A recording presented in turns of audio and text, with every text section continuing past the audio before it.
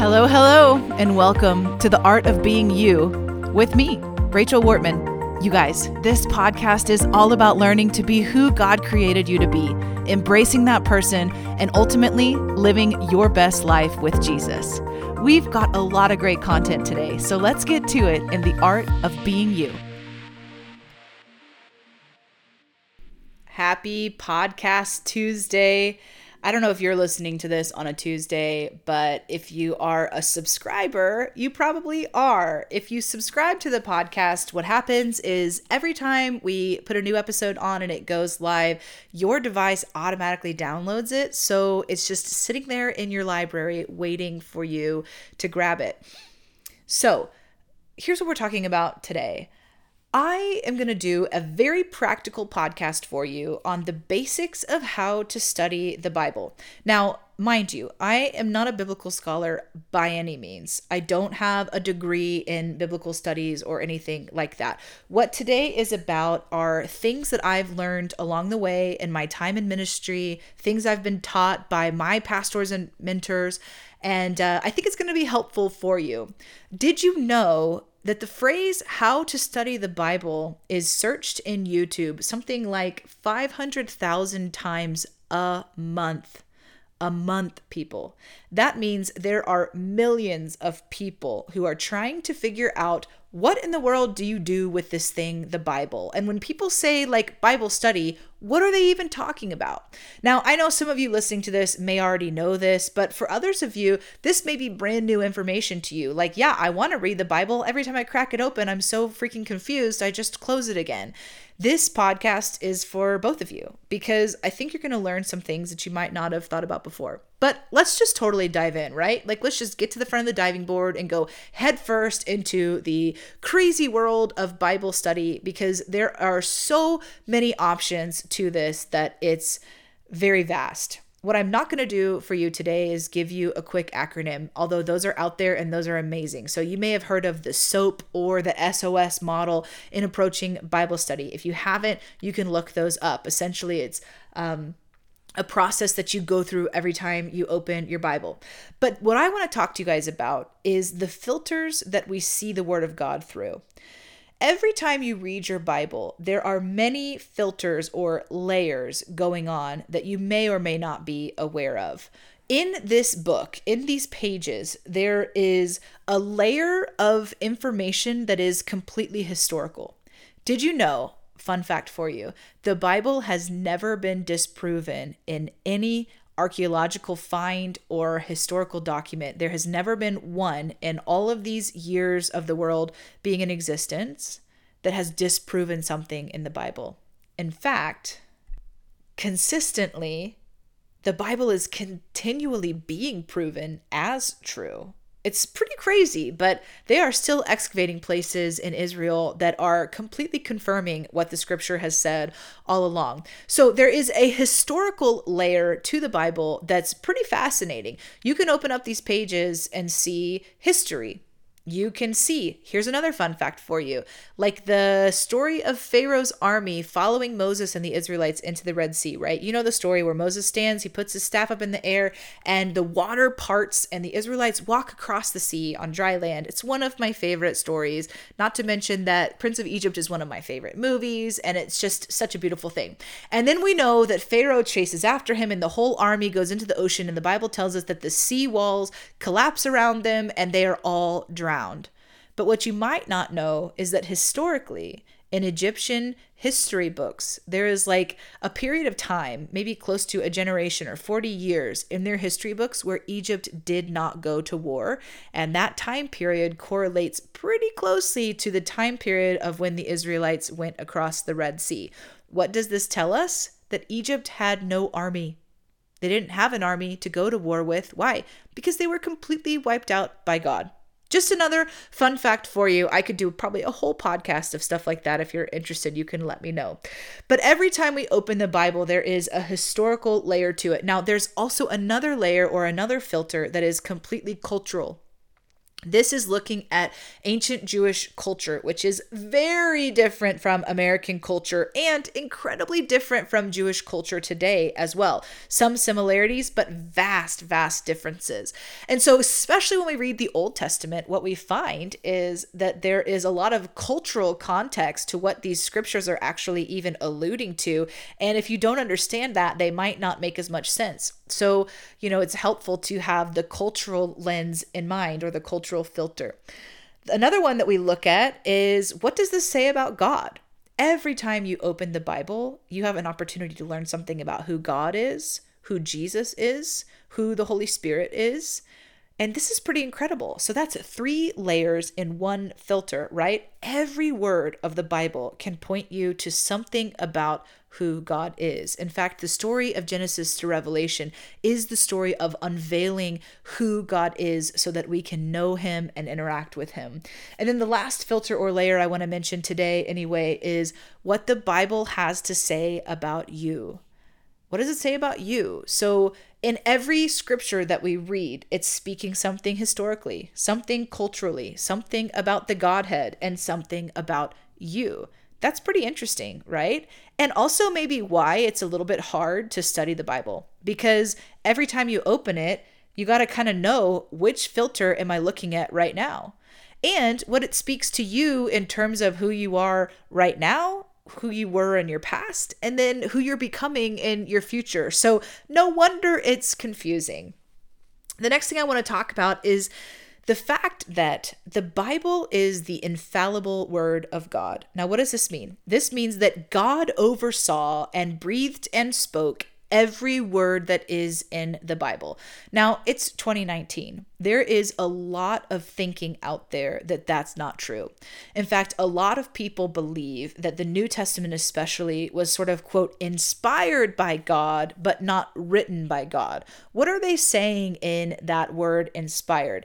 They're saying, we think that these people who wrote it really loved God, but it was more their opinion coming through, not as much what God is saying. And let me just be as frank as I can, that is not true. And I'm sorry if that's something that you believe, but you need to go a little bit deeper into understanding what the Bible is from a historical, from a cultural, and from a scholarly level, if that's something that you're believing right now. When Paul wrote the New Testament, it was Paul's hand, but it was God's words.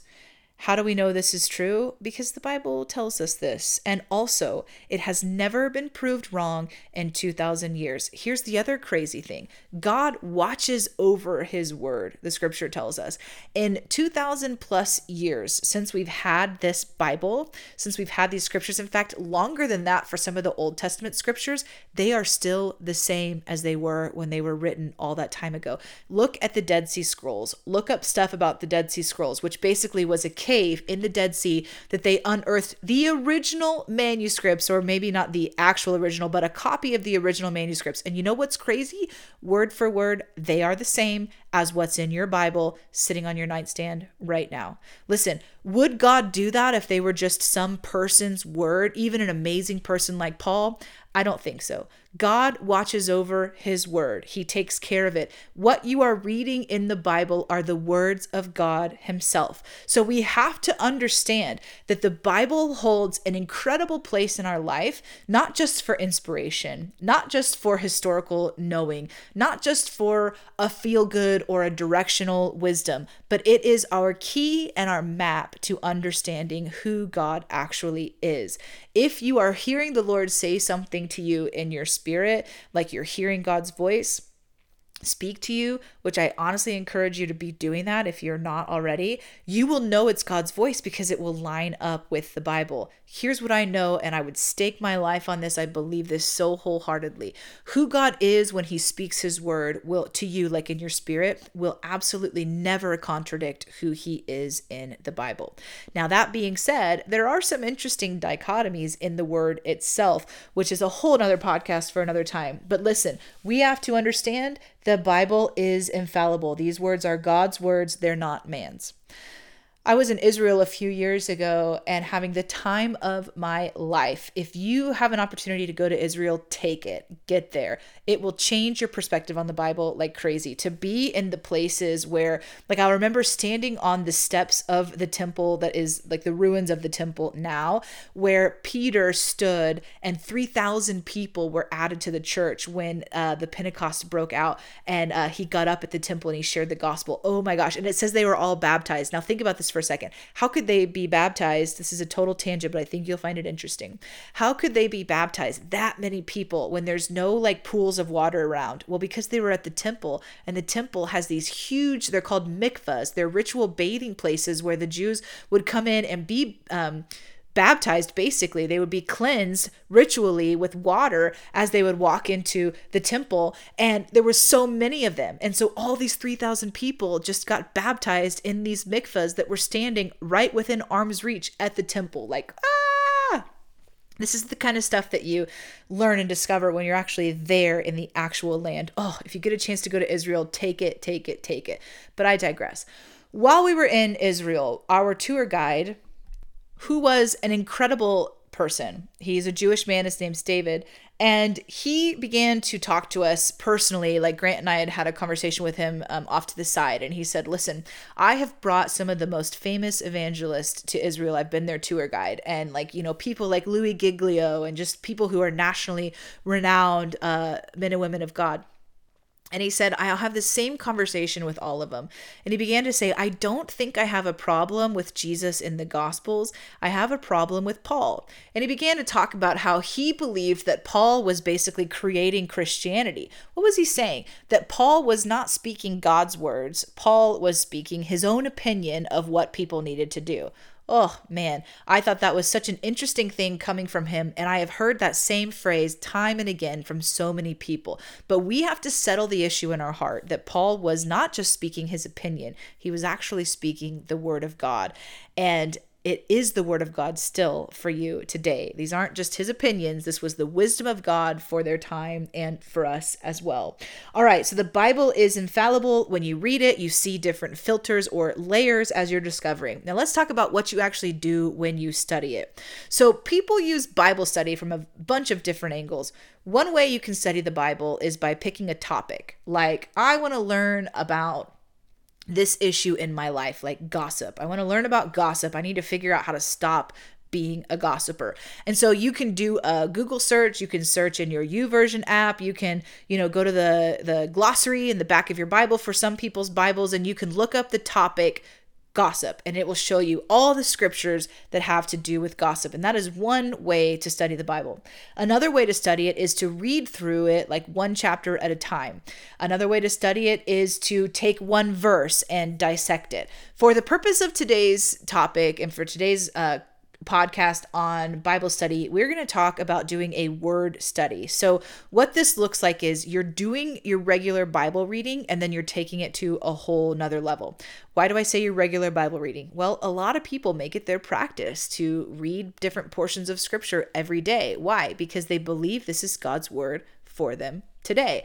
I'm one of those people. I love to read the Bible. I might have some days where I don't crack open my Bible, but I'm thinking about scripture every day. It's just really important to me. So here's what we do.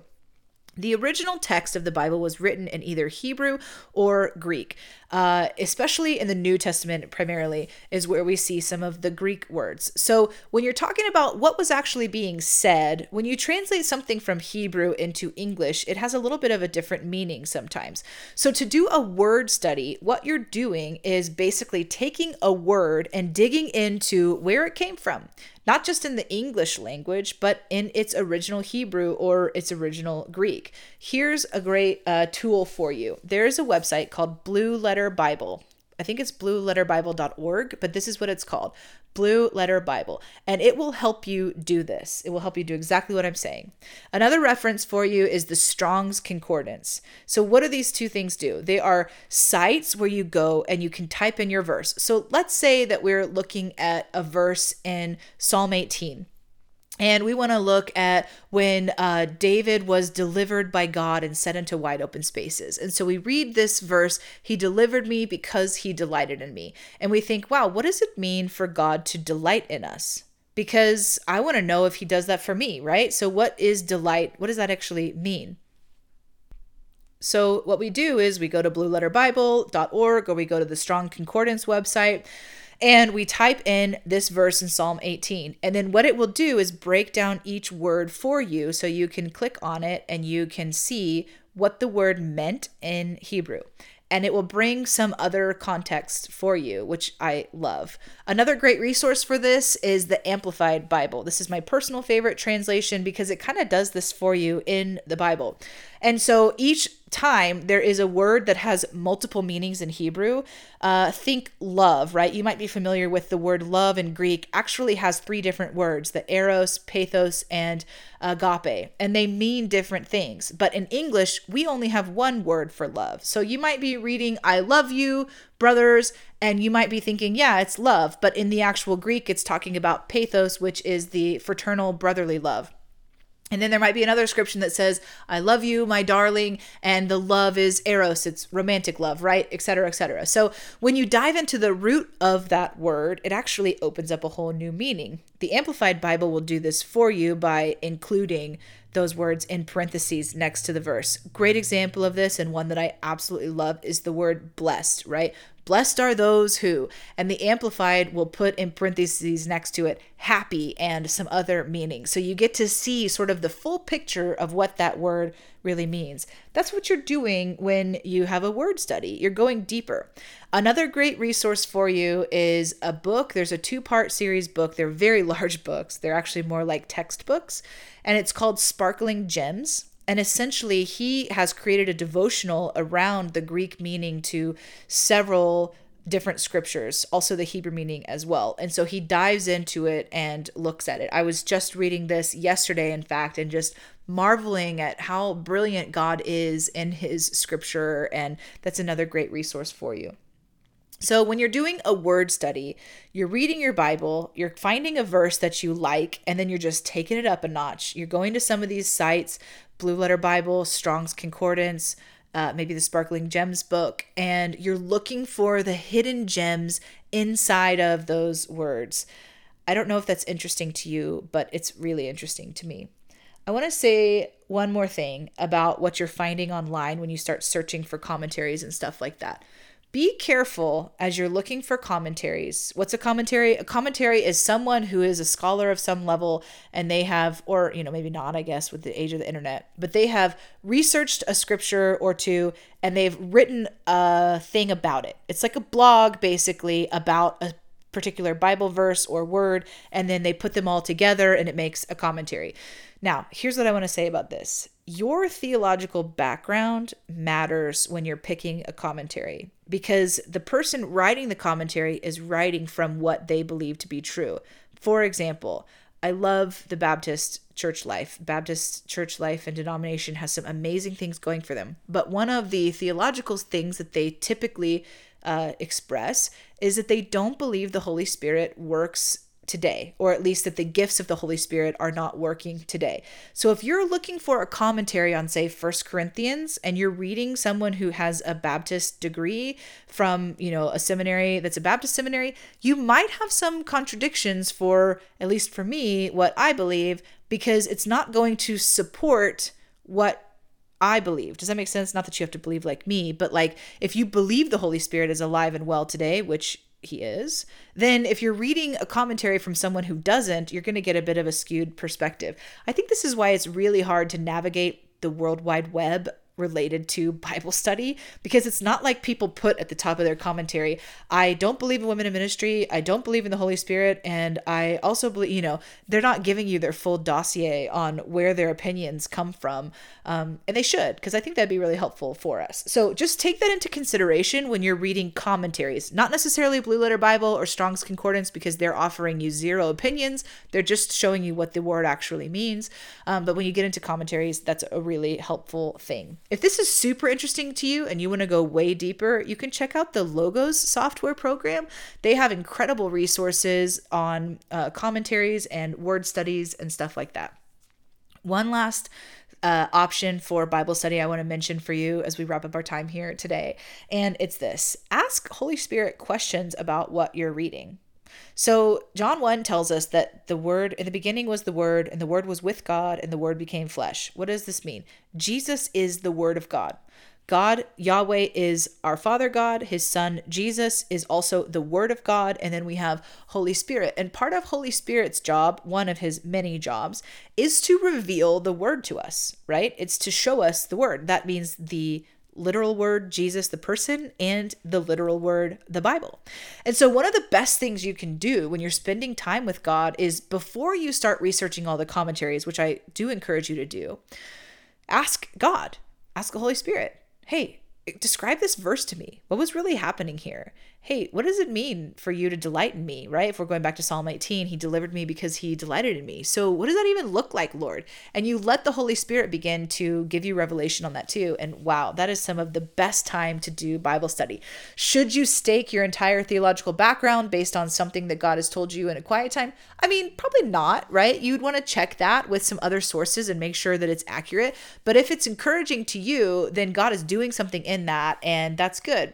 Bottom line, at the end of the day, we always judge everything by its fruit, right? So if it's producing good fruit, then it's God. Eventually, it doesn't produce good fruit, then we know it wasn't the Lord. Obviously, we miss it sometimes. Maybe we'll do a podcast on hearing God and dive into all of that. All right, so let's go back and review. If you want to study the Bible, remember there are filters, right? There's layers to it: historical, cultural. What does it say about God? What does it say about Jesus? What does it say about Holy Spirit? And then what does it say about me? My past, my future, where you're taking me, Lord, and what I need today. Then we're going to remember that the Bible is infallible, that these are not man's words, these are God's words, and they are very important to us to learn from. And then the third one is how to study the Bible. We talked about the Blue Letter Bible. We talked about the Strong's Concordance. We talked a little bit about how to find commentaries online and make sure you're getting one that's theologically in line with who you are. And then we talked about asking the Holy Spirit questions for, what you're reading. So I hope this was helpful for you, because if you get good at studying the Bible, man, there ain't nothing going to stand in your way, right? Having the Word of God as our sword, which is what Ephesians tells us to do, is such an important tool for how we fight our battles. And when we know what the Word is saying and we line ourselves up with it, you become unstoppable. You become your best self. So get good at studying the Bible so you can perfect the art of being you. Until next time, be blessed. So you've just listened to The Art of Being You with Rachel Wortman. I hope you enjoyed this episode of my podcast. And listen, it would mean the world to me if you would subscribe and rate or review this podcast on wherever you're listening from. Also, share it with a friend. Help me get the word out. Until next time, be blessed.